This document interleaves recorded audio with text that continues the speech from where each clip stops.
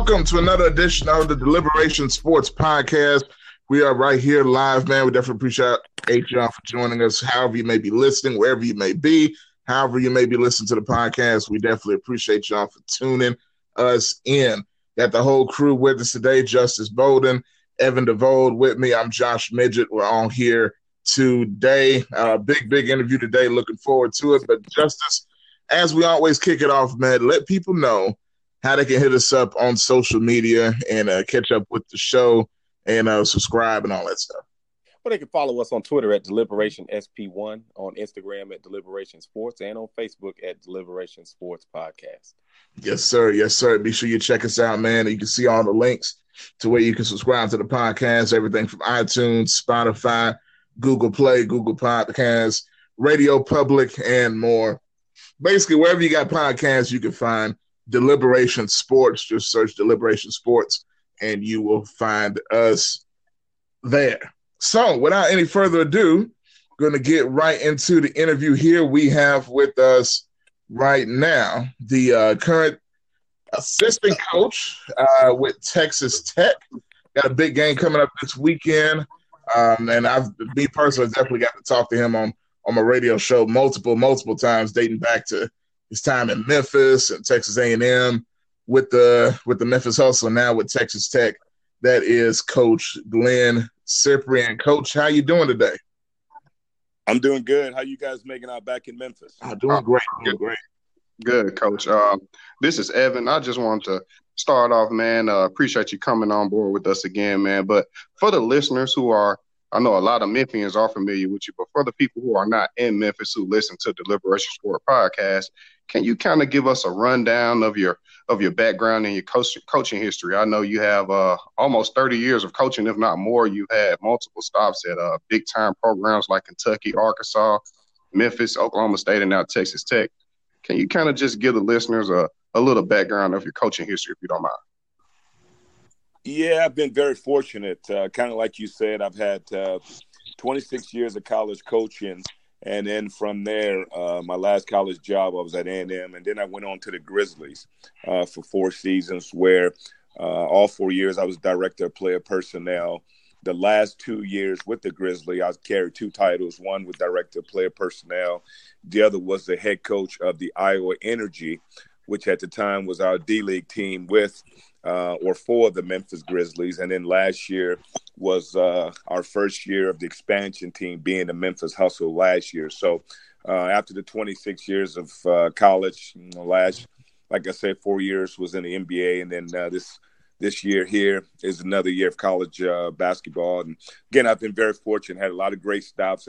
Haven't had one bad job, man. I just, like you said, I've been able to reach a lot of young men and see a lot of guys go on to obviously play into the pros and just touch a lot of guys. And for that, I've been very grateful and thankful for this career that I've had so far. Okay, now we know that you coached in the G League. You were affiliated with the Memphis Hustle, which was affiliated with the Memphis Grizzlies. Kind of tell me, were there any difference in coaching on the college level and the pro level? Was there any new challenges? Kind of give us a little insight behind that. Were there any real challenges from coaching? I mean, in the G League, they are professionals. They're trying to reach a goal and get to the NBA. But are there any different challenges, I may add, between coaching in college and the pro level? Yeah, I think the number one thing is that obviously G League guys, no matter how much they made, they were playing professionally.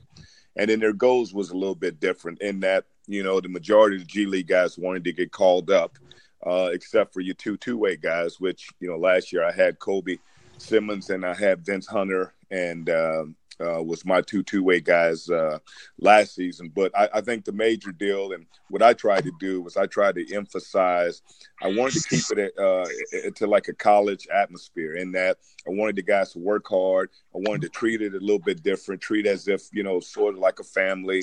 A lot of things we did that G League teams don't do. We had team meals and, celebrated Christmas, celebrated Thanksgiving. And so I wanted to try to have it as a transition from college to G League to really have our guys an atmosphere where they can have success. And last season, in our first year expansion-wise, thought we had a really good year. Won the last 4 out of 5 games. Beat the champions last year, which was the Spurs. Beat them 2 out of 3 times, but had 2 guys get called up, in Marcus Teague and he, went on to have obviously a good career. And then we had Amari Johnson get called up. So, but to answer your question, there is a difference. Guys are playing for money versus playing with the scholarship. I think in some ways the goals are the same because everybody want to play at the high level, and that's the way we try to treat it. We treat them all like professionals, but knowing that everyone they wanted to be up with the Grizz. Now, Coach, this is Justice. Speaking of kids wanting to be professionals, right now you're at Texas Tech, and you guys currently got a top 25 recruiting class. Last year, Zaire Smith was a one and done who was drafted by Phoenix and ends up with the 76ers. What are some of the selling points in convincing recruits to attend Texas Tech? And is having a staff where you got coaches with pro experience, is that a part of it? Yeah, we've been very fortunate. I think it starts at the top. First of all, we've got a boss here, the head coach, Chris Beard, who's is great at developing talent. Last year, like you said, we had Zaire, who was not even a top 150 player. And in one season, and averaging only 10 points and maybe 5 rebounds, was able to get himself as a top 16 pick. This season, we've got a kid right now who we think is going to, probably be somewhere in the teens, maybe early 20s. Jared Culver, who you guys will see play tomorrow for us, a 6'5", 6'6" guard, who's really dynamic, who's a good player. But to get back to your question, this program is all about development. The one thing we can sell now, obviously, is you're playing in a great league. You're playing against really good teams in the league that have won national championships. So the tradition is there. And again, we've got a great staff of everyone I work with on staff here has been head coaches, and there's a lot of experience. The selling point, like you said, is the fact that I'm coming from the pros. Guys want to hear that. That's obviously their goals, and who best to tell them besides myself, a guy who's coming from the pros and what the teams are looking for. So that's been a huge selling point. We've been very fortunate this early signing period to get 4 really good players signed, a top 30, top 35 kid out of Dallas who we think is going to be good, and 3 other really good players. So it's been very, very positive. Now, Coach, you mentioned Chris Beard, who's pretty young in his career, but he's already one of the hottest risers in the coaching game. How did that connection come about, and how is it like working alongside him every day? Yeah, it was. I've known Chris for a long time, just through being on the road, recruiting against each other, competing. He was at Texas Tech prior with Bob Knight, with Coach Knight. So just being on the road, spending time, getting a chance to know him. Initially, when the job came available, I really didn't have any interest in it. I thought I'd stay in the pros. They called me in reference to some other names of some other guys. But as we got to talking, as the process went on, it just made sense. And I kind of had a little bit of an urge to get back to college. Our relationship really helped. We also have on the staff here Sean Sutton, the son of Eddie Sutton, who's a legend, coached at Arkansas, Kentucky. He and I coached together at Oklahoma State back in 2000, 2004, which we had Tony Allen that was part of our team, our Final Four team back there. So there were some relationships that was already bonded, and so it was kind of an easy transition for me. But this guy's got a fabulous staff. The way things is done here is we talked about culture every day, and we talk about developing players on a daily basis. We talk about process, and it shows the way our guys play. Definitely, Coach, man. This is Josh, man. It's definitely good to talk to you again, man. And, you spend a lot of time in Memphis. How was your time with the Tigers, and especially lastly with the Hustle? And how big of a sports town is the city of Memphis, in your opinion? Because you got it from just about every angle imaginable, working with the Grizzlies and the Tigers as well as the first G League team for the Memphis, named after Memphis, the Memphis Hustle, down in South Haven. Talk about that experience working with the Grizzlies, and what's it like just being what was it like working basketball in Memphis? Yeah, Memphis is, and I tell people, man, there's just avid fans in Memphis. It's a smaller version, in my opinion, of Kentucky. And what I mean by that is I think Kentucky is nationally, obviously a well-known program in terms of the fan support. I think Memphis is obviously well known nationally in terms of the tradition of the program, but the fan support that you have there regionally there in the Memphis area, it's just phenomenal. And I think the most important thing is that people there are not only loyal to the Tigers, loyal to the Grizzlies, but people in that state, in that area, in that region, they know and understand basketball. They know and understand good players, and they take care of their own. I mean, that's why, look at what Coach Hardaway is doing right now and getting local kids to stay within the state, stay within the city. That says a lot about the program. But, again, that was established over the years because of the good fan support, and it's hard for local guys to say no. And a lot of that has to do with, again, that great fan support there in the Memphis area. Yeah, definitely. And speaking of that Memphis team and Coach Hardaway, it's a big matchup coming up tomorrow with you guys, man. What do you know about this Memphis team heading into tomorrow's matchup against Coach Hardaway? How do you feel about, this is his first venture into the college level of coaching. What do you think about that whole dynamic that you have right now and the matchup with your team against Memphis? Well, we've got our hands full. What we're going to see tomorrow is a talented team that plays hard. They're going to obviously defensively do a lot of different things, but they're going to play like the personality of Penny. Most teams, they take on the personality of their head coach. Penny obviously was a great player. He played hard, was a very cerebral player, and that's what we expect out of those guys tomorrow. So we're definitely going to have our hands full. They've got 4 or 5-star players on that team. They've got a good collection of guys that came back from Tubby's team and the new guys that he's put together. So, I don't look at records. I know there's some people that are impatient for whatever reason, but they don't understand the process of putting together a program. Mm-hmm. And it's going to take Penny, a couple of years to kind of put his imprints on that program. But what he's done up to this point has been nothing more than phenomenal, in terms of wins and losses and in terms of seeing the progression of his guys. His young guys have come in, they're averaging, 13, 14 points a game. They're playing well.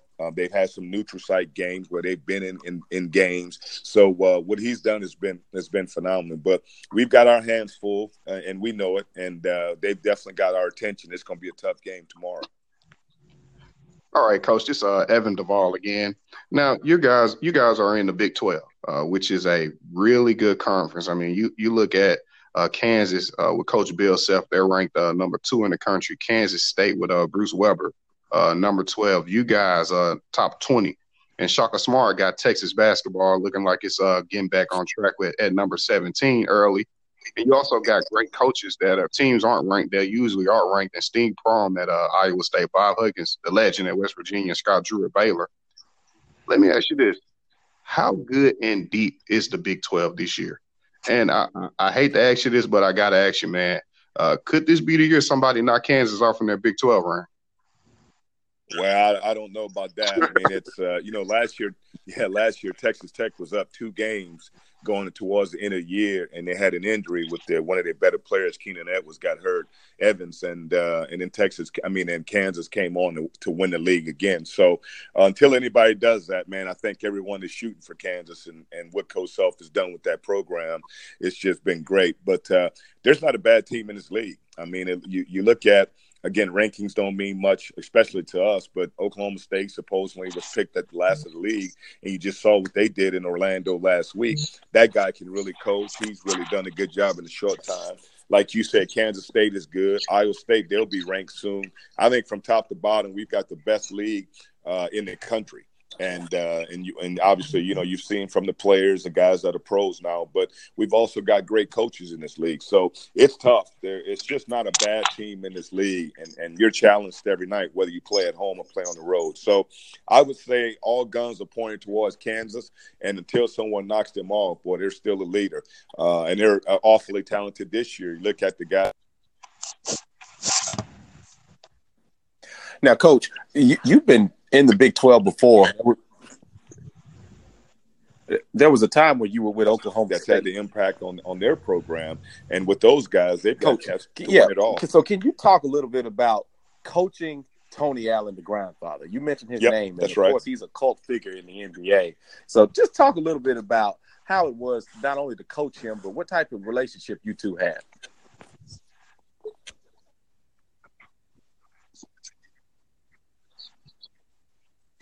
Yeah, out of all the guys I've coached, I've been fortunate again to coach a lot of guys who's playing professional even now today. The relationship Tony and I had was special. And, one of the cases of, before I started to recruit him, you hear things and people say, hey, you might not want to touch him. He might be a high risk. He may be this, that, and the other. But I dove into him and took him kind of under my wing, so to speak, from junior college, and was glad I did. He had a phenomenal career at Oklahoma State where he was player of the year. Obviously, we went to the Final Four and was able to get drafted. Where he's got a NBA championship with the Celtics, and when he became a free agent at the time, I was with the Tigers. We made the call to help recruit him to the Grizzlies because of my personal relationship with Chris Wallace. So in doing so, we were able to get him as a free agent, and the rest for what he's done in the area for the Grizzlies is just nothing past phenomenal in terms of being defensive player of the year after year, and the imprint he's made on that organization. But, we still talk. We talk at least once a week. If we don't talk, we text. I tell him I'm proud of him all the time because of what he's done, how he's raised his family, and what he's done with that organization. And it's just been a great career for a guy who people say can't shoot.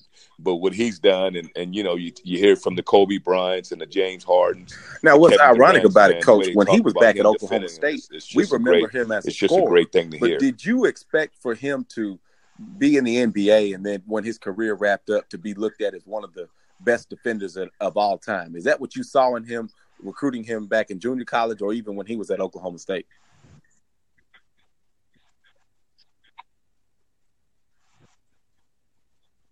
Yeah, I can't tell you I expected that. I expected him to be an NBA player.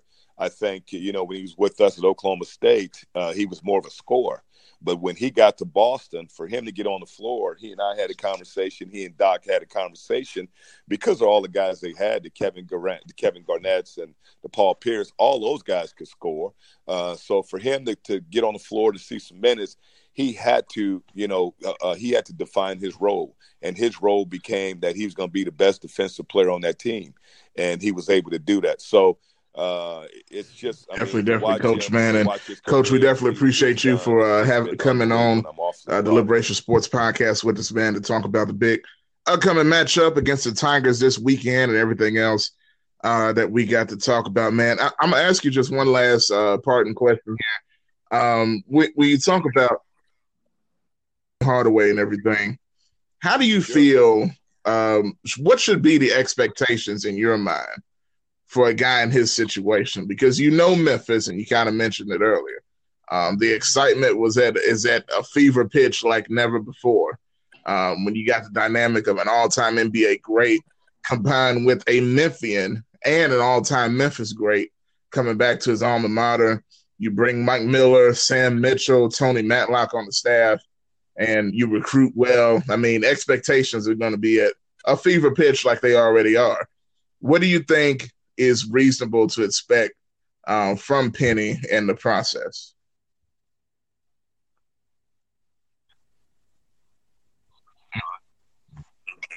Yeah, I don't think you should expect anything in terms of wins and losses. I know I'm like everybody else. I want to win every game, but I'm also realistic in the process.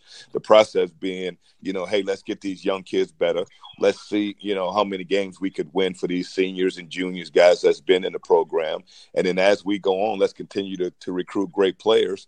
And the program will get to the point where, he'll be challenging for national championships and playing in NCAA tournaments. So I think you got to have some realistic goals. It'd be great to win the conference. It'd be great to get to the NCAA tournament. But I think more importantly, in his mind, he's got to be thinking, hey, man, let's really get these young guys a lot of great experience. Let's compete at a high level and let's try to win this league. And if we can't, then, what we've been able to do in terms of recruiting, the guys that's coming behind the young guys that we already have in the program, I think the future is bright. But I think there can be a misconception if people say, hey, he end up, with a 500 record or a little bit over 500 record that he's not doing a good job. And I'm one to tell you that that's not the truth. You know, when you talk about taking over a program, the process of building a program, it takes time, and it takes, you know, you're going to have some 1 or 2 steps back to go 2-3 steps forward. And I think you might see that a little bit this year, but know that in long definitely, Coach. And Coach, right that now, is from the man himself, Coach Glenn Cyprien, man. I definitely appreciate you coming on, as I said, man, and definitely we got to do this again soon, my man.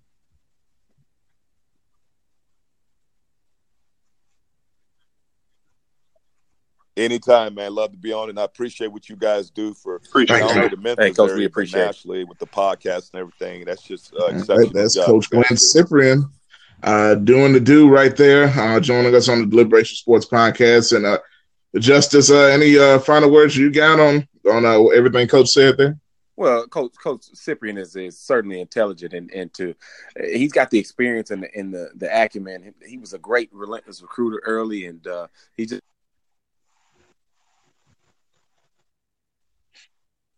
back to college. It was a big thing. So it was good to have him on, and I'm sure we'll have him on pretty soon. Definitely, man. And definitely appreciate you all for listening, wherever you may be, however you may be listening on all the platforms. Be sure you subscribe if you're listening. If you haven't subscribed, go up there, click that subscribe button on any platform you may be listening. You can get updates on the next Deliberation Podcast interview, podcast segment, everything else, man. So we definitely appreciate it. So we definitely looking forward to it. Evan, man, I asked Justice, I'll ask you, did you have any last words on what you thought about Coach Cyprien? Oh man, he's just a guy who flat out knows the game of basketball. You can talk to a guy like that for hours who's coached at every level of the game and has been successful. So it was definitely an honor to have him on. You know, we had a couple issues with times. You know, they were flying to Miami, and you know, he said he'll get back with me on. And when he said he'll get back with me, he definitely did, no matter if it's the next day or not. So, you know, he was a man of his word and a great interview, man. Definitely would like to have him on again. Absolutely, man. And we definitely appreciate y'all for listening. Justice, hit him with the social media one more time so they can follow and keep up with everything Deliberation. Follow us on Twitter at Deliberation SP1. Follow us on Instagram at Deliberation Sports. And last but not least, follow us on Facebook at Deliberation Sports Podcast. Also, there's the open Facebook group, Deliberation Sports Community. Absolutely. Keep up with us on all the platforms, and we definitely appreciate it. Also, coming up next Tuesday, you can catch all of us on Talkback Live in the morning on Tuesday around 9:25. So y'all tune in for that, man. We'll be talking the latest about everything as well. So for Justice, Evan, and the Deliberation Sports crew, we're out, and we'll see you next time.